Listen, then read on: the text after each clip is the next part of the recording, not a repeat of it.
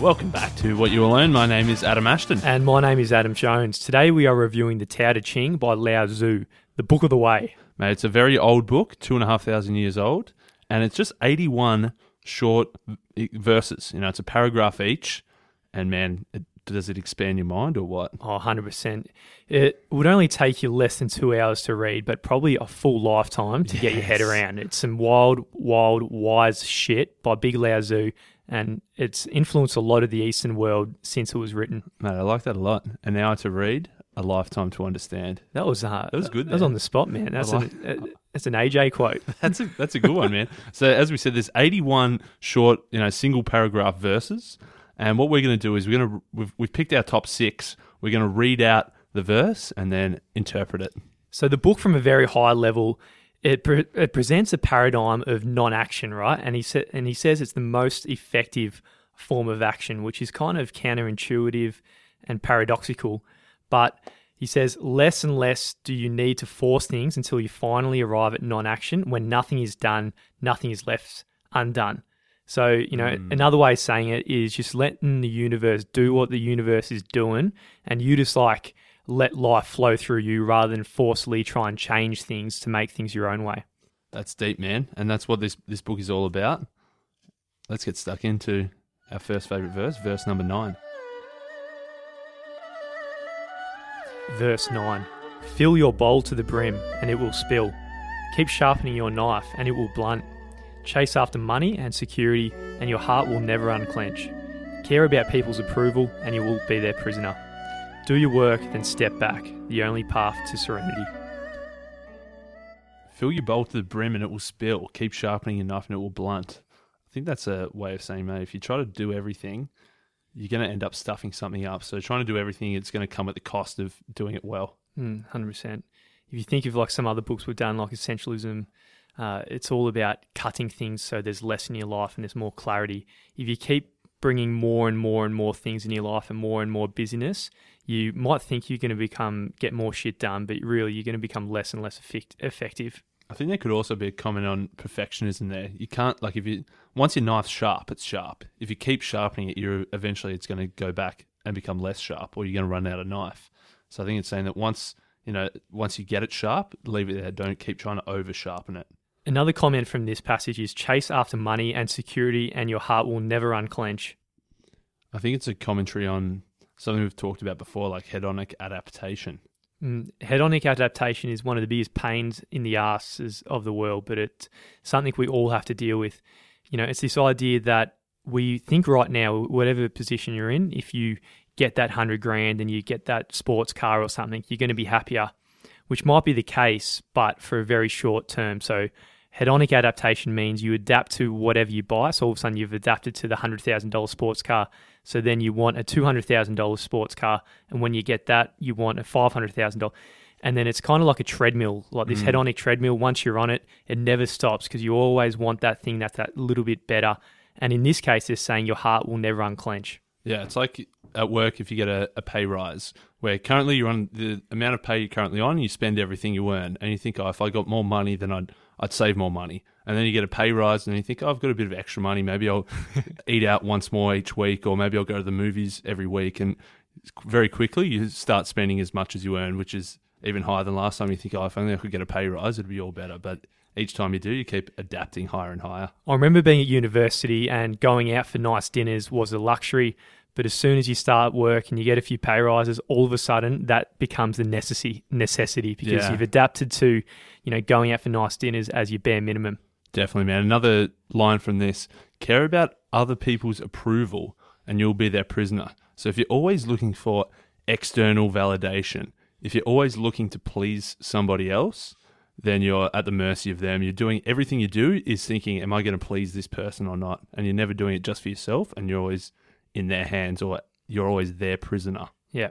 This is the book of the way, and if you're going to follow whatever the way is, whatever you're meant to be, there might be other people out there who don't really like the way that your way is meant to be, so to speak. And, where this is covered pretty well, I think, is by Tim Ferriss in 4-Hour Workweek. He says, never ask for permission, ask for forgiveness later. So just do whatever you're meant to do and then kind of correct course at a later date. Yeah, and we should note that we're bringing in all these books. Obviously, these books are pretty much all written after Lao Tzu's time of 500 BC, but this is just where we're seeing these same themes pop up again and again. So it's sort of like these are just these themes that are all around us that obviously seem to make a lot of sense if all these different people are talking about it in so many different contexts. Verse 24. He who stands on tiptoe doesn't stand firm. He who rushes ahead doesn't go far. He who tries to shine dims his own light. He who defines himself can't know who he really is. He who has the power over others can't empower himself. He who clings to his work will create nothing that endures. If you want to accord with the Tao, just do your job, then let go. He says, he who rushes ahead cannot go far. And I read online, there's another translation, he who strides cannot walk. He who strides cannot walk. I think it's like saying that, obviously, if you wanted to walk to the other side of the country, if you sprint, you're not going to go very far. I think it's, and the same as, he who stands on tiptoe doesn't stand firmly. If you're trying to stretch and do as much as possible and always try to go that extra bit further, you're probably going to run out of steam at some point. Yeah, I like it. Another way you can really interpret it is, there's this idea of we've covered before is the fisherman story. So a lot of us in the Western world, we're really rushing and working so hard to eventually get rich or get money so we're financially free. And then one day when we're financially free, we might just hang out, go surfing and do all these things. But a lot of the things we want to do when we're rich, we can do right now. So paradoxically, by trying so hard to work and make a better future, we are actually counterproductively not living a better life because we can do all the good shit right now we want to do anyway. Yeah, exactly. We're thinking that if we rush and if we do more and achieve more and go quicker and get to our ultimate goal of relaxing by the beach, we're probably never going to get there, when we could just realize that we don't need to go on our tiptoes, we don't need to sprint, we don't need to rush ahead, we could actually get what we want right now.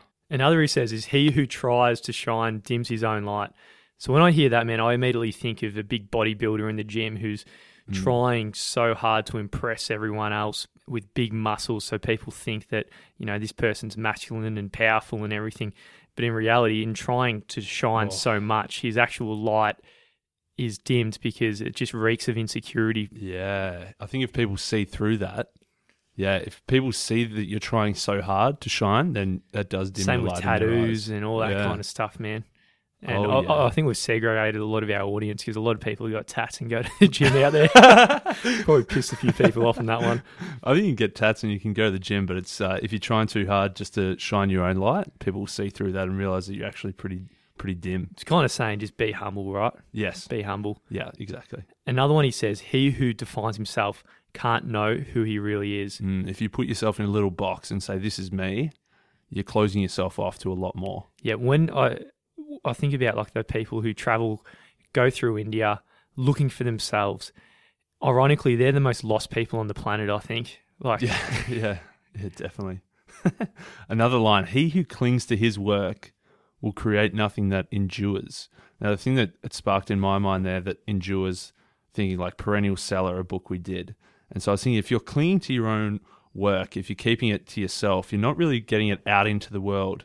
And in Perennial Seller, he talks about it's that interaction with the real world that actually allows you to make your work better. So if you're clinging to your own work and not putting it out into the world, you're never actually going to make anything that can be perennial, nothing that can be endures, in Lao Tzu's words, saying that you need to let go of this perfectionism and let go of this sense that it's all for yourself and get it out into the world so you can make it better. Yeah, that's it. It's this idea of perfectionism. If you're clinging to such a perfect outcome, ironically, you won't be able to take off the armor and show the vulnerability needed to actually push shit out into the marketplace and so forth. I don't think Lao was talking through the paradigm of the marketplace.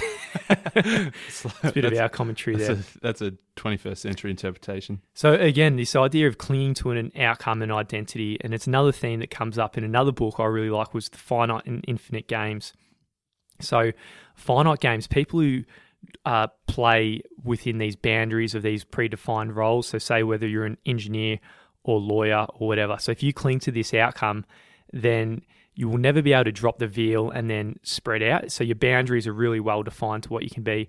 Whereas if you play an infinite game and you aren't defined by these professions and so forth, then your horizons are much greater and you can have a bigger impact on the world and so forth. Now, a book that I read, so I read obviously the Tao Te Ching, which was the 81 verses, but then I also had to read Wayne Dyer's book called Change Your Thoughts, Change Your Life, which is what he did, where he went through each verse and did like 4 pages of his interpretation of it, because obviously that helped.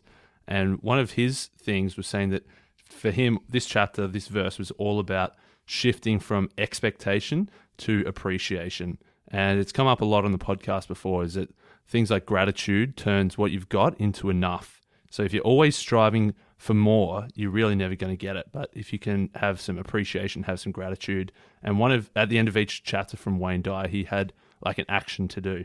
Tomorrow morning, when you wake up, do something that expresses your kindness to someone who will be totally surprised by your actions. So a few examples could be email someone expressing your appreciation, call a grandparent who may be feeling lonely in an assisted living facility, send flowers to a loved one, or even to a stranger. And he's saying that note that gratitude for another truly nurtures your own Tao path and not your ego. So you're not doing this for yourself, you're doing this for somebody else. And Wayne said that's obviously the way to live. Yes, and even though you're doing it for yourself, a Dalai Lama quote is something like, if you want others to be happy, practice compassion, and if you want to be happy, practice compassion. Yeah. So Yeah, exactly. Ironically, by doing good stuff for other people, you're doing even better shit for yourself. Yeah, and Dan Heath talked about that in our interview about the power of moments as well, that doing something, even though it's completely for someone else, it really does, rebound back onto you, and it has a very long-lasting effect on your overall well-being as well as theirs, obviously. Passage 56. Those who know don't talk. Those who talk don't know. Close your mouth. Block off your senses. Blunt your sharpness. Untie your knots. Soften your glare. Settle your dust. This is the primal identity. Those who know don't talk, and those who talk don't know. I like that a lot. I accidentally said this in an unrelated conversation, that the person who talks the most doesn't necessarily have the most to say. Now, I thought it was a pretty deep thing. Obviously, the Tao was deep within me on that day. But you just came up with that line. That's an Adam Ashton quote. It was an accidental one that... Mate, we're just pulling out quotes today. It's fantastic. It was just in convo. I thought I need to make note of this. I had just read this book, and so I probably hadn't, it probably says those, I'd say it says those exact words somewhere. No, it doesn't, man. It doesn't. It does. No, if you Google them, it's going to come up with Lau, not Adam Ashton. Sorry, mate. Google doesn't lie. It is an important one, that just because the loudest, strongest, most commanding voice isn't necessarily the person who actually knows what they're talking about. And one of the things, it's popped up previously in 48 Laws of Power, Law 4, always say less than necessary. Yeah. And he's got a really good quote here, which is applicable to here. The human tongue is a beast few can master. It strains constantly to break out of its cage, and if it is not tamed, it will run wild and cause you grief. Mate, the people who are out there just blabbering on and blabbering on and blabbering on, they're just weak, aren't they? Correct. They're never going to have power, and they don't necessarily know. And they're never going to learn anything. Yeah. How can you learn if you're always talking? If you're always talking. That's it, mate. I just made sure I was talking over the top of you there, just to emphasize that point. And he talks about that just because somebody is loud and just because somebody is dominant, you should really question, who you view as wise or who you view as knowledgeable, because it probably isn't that person. It's not the person with the loudest megaphone, or it's not the person who's necessarily the boss at the top of the organization who has the most, command over what people think. It's probably somebody else, somebody a little more reserved, a little quieter, who truly does know and doesn't have to talk about it to prove that they know. Mm. Those people who have got the full cup and they're not really open to new things, and they're very certain that they know everything, they're much better at holding up bullshit. And if they're even smarter, they're even better at reasoning why their bullshit is true. So, the smart people who are extremely certain, they're probably the least wise out there, because they're not taking in the new data in the world objectively. Yeah, that's the next part of it as well, is it saying, and it comes up in a lot of books, seek to understand before being understood, and things along those lines, that you need to truly listen first before you talk, because that's where you're going to get the most information. not by you constantly talking, but by you genuinely and openly listening to the other people. Verse 63. Act without doing, work without effort. Think of the small as large and the few as many. Confront the difficult while it is still easy. Accomplish a great task by a series of small acts. The master never reaches for the great, thus she achieves greatness. When she runs into a difficulty, she stops and gives herself to it. She doesn't cling to her own comfort, thus problems are no problem for her. Act without doing, work without effort. I think that's a real roundhouse sidekick straight to the head, that one. You know, those 6 words pack a serious, serious punch. Act without doing, work without effort. Yeah, it definitely is. And it was, now that I think of it on the fly, mate, 48 Laws of Power, one of the rules was make your achievements seem effortless. So that's kind of a bullshit in the way. I think he's definitely borrowed this though, yeah. 100%. So mate, where I go with this, right? So say if you're doing something, no matter what you're doing something, right? Yeah. So it isn't immediately obvious why, say, hanging on the beach is more relaxing than work. Work's stressful as hell, but you want to be hanging on the beach, right? But if you're doing what you're meant to be doing, like following your dharma or whatever, if you're meant to be doing this work, then that's what you're meant to be doing. So it's not stressful. And in this case, if you're on the beach, because that's not what you're meant to be doing, then that's stressful. So I think it's saying if you're doing what you're meant to be doing, then life shouldn't be so stressful. And almost that stress is a proxy for how much you're following your Tao. Yes, I think on a more realistic level, like say if you're at work and you want to go to the beach, look outside, the sun's out, and you think, you know what, I'm just going to take the afternoon off and go to the beach. The beach is going to be stressful because you're going to be thinking about the work that you just skipped out on. If you're doing your good work. Whereas if you go to the beach on the weekend, because the beach is what you're meant to be doing, you're not going to be stressed about work. So yeah. I like it. You did bring it home. Yeah.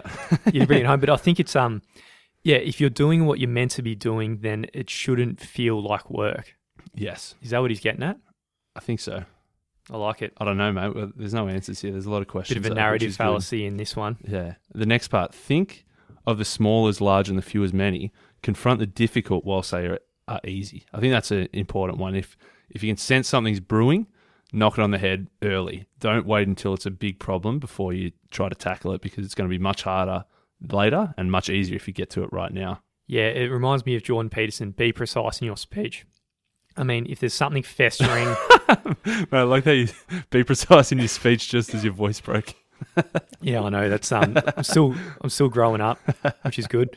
But be precise in your speech. If something unconscious is there between a relationship you have, or if something is unspoken of but it's festering, just spell it out, articulate exactly what's going down, and then confront whatever chaos is festering below the scenes, and then you can bring some order to it.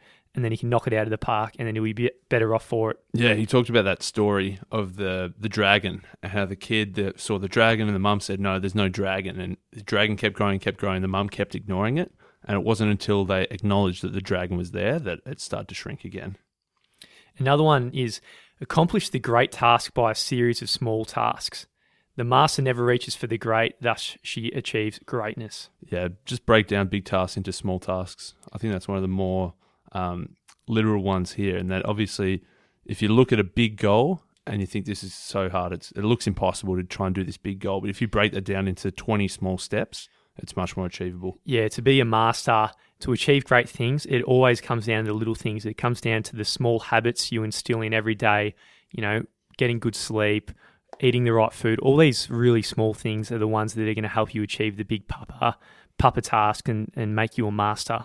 I like it. When she turns into a difficulty, she stops and gives herself to it.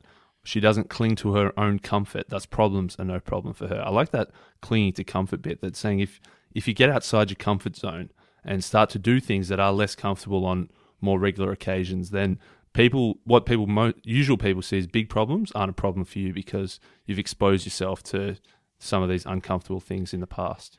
So this whole idea of the comfort zone, it comes up from a few different angles. I mean, Tony Robbins says if you want to achieve greatness, you really need to be working for something bigger than yourself. Because if you're only working for yourself, whenever some kind of risk comes to your ego, it's going to always be much easier to stay in your comfort zone, because if you, the person, goes out the comfort zone, it's a bit more risky. But if you're doing it for the sense of the greater good, then it's really easy to wander out of your comfort zone, because it doesn't matter what happens to you, because you're serving your dharma, your purpose, something that's actually bigger than yourself. So, you know, it might be if you've got this big goal in your life or your career or something, if you want to achieve this big goal to make the world better or something, all of a sudden public speaking or something uncomfortable like that is an absolute piece of piss, because you know that this little bit of discomfort is necessary for the longer journey that you're on. Passage 65. The ancient masters didn't try to educate the people, but kindly taught them to not know. When they think that they know the answers, people are difficult to guide. When they know that they don't know, people can find their own way. From some other books we've done about learning and developing new skills, all our skill development seems to go in this curve, starting at unconscious incompetence, meaning you don't know that you don't know, and then it moves to conscious incompetence, so then you know that you don't know, and then it moves to conscious competence, so you know that you know, and then unconscious competence, meaning that you don't know that you know. So that's a long-winded way of saying that the masters are teaching people that they don't know, because the hardest person to teach is someone who thinks that they know everything.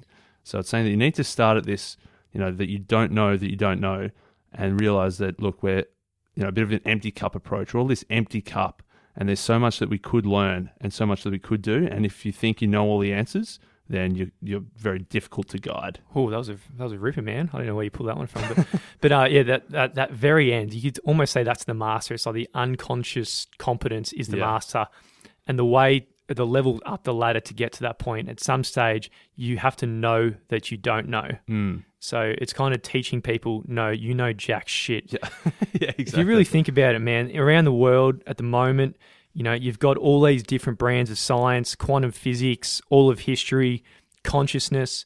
You know, even the human race, out of all the knowledge we have right now, there's so many things we don't know. So you as an individual, really, you know jack shit. And if you think that you know stuff, then you're never going to learn, are you? You're going to even know less. You're going to even know less as you develop. Yes.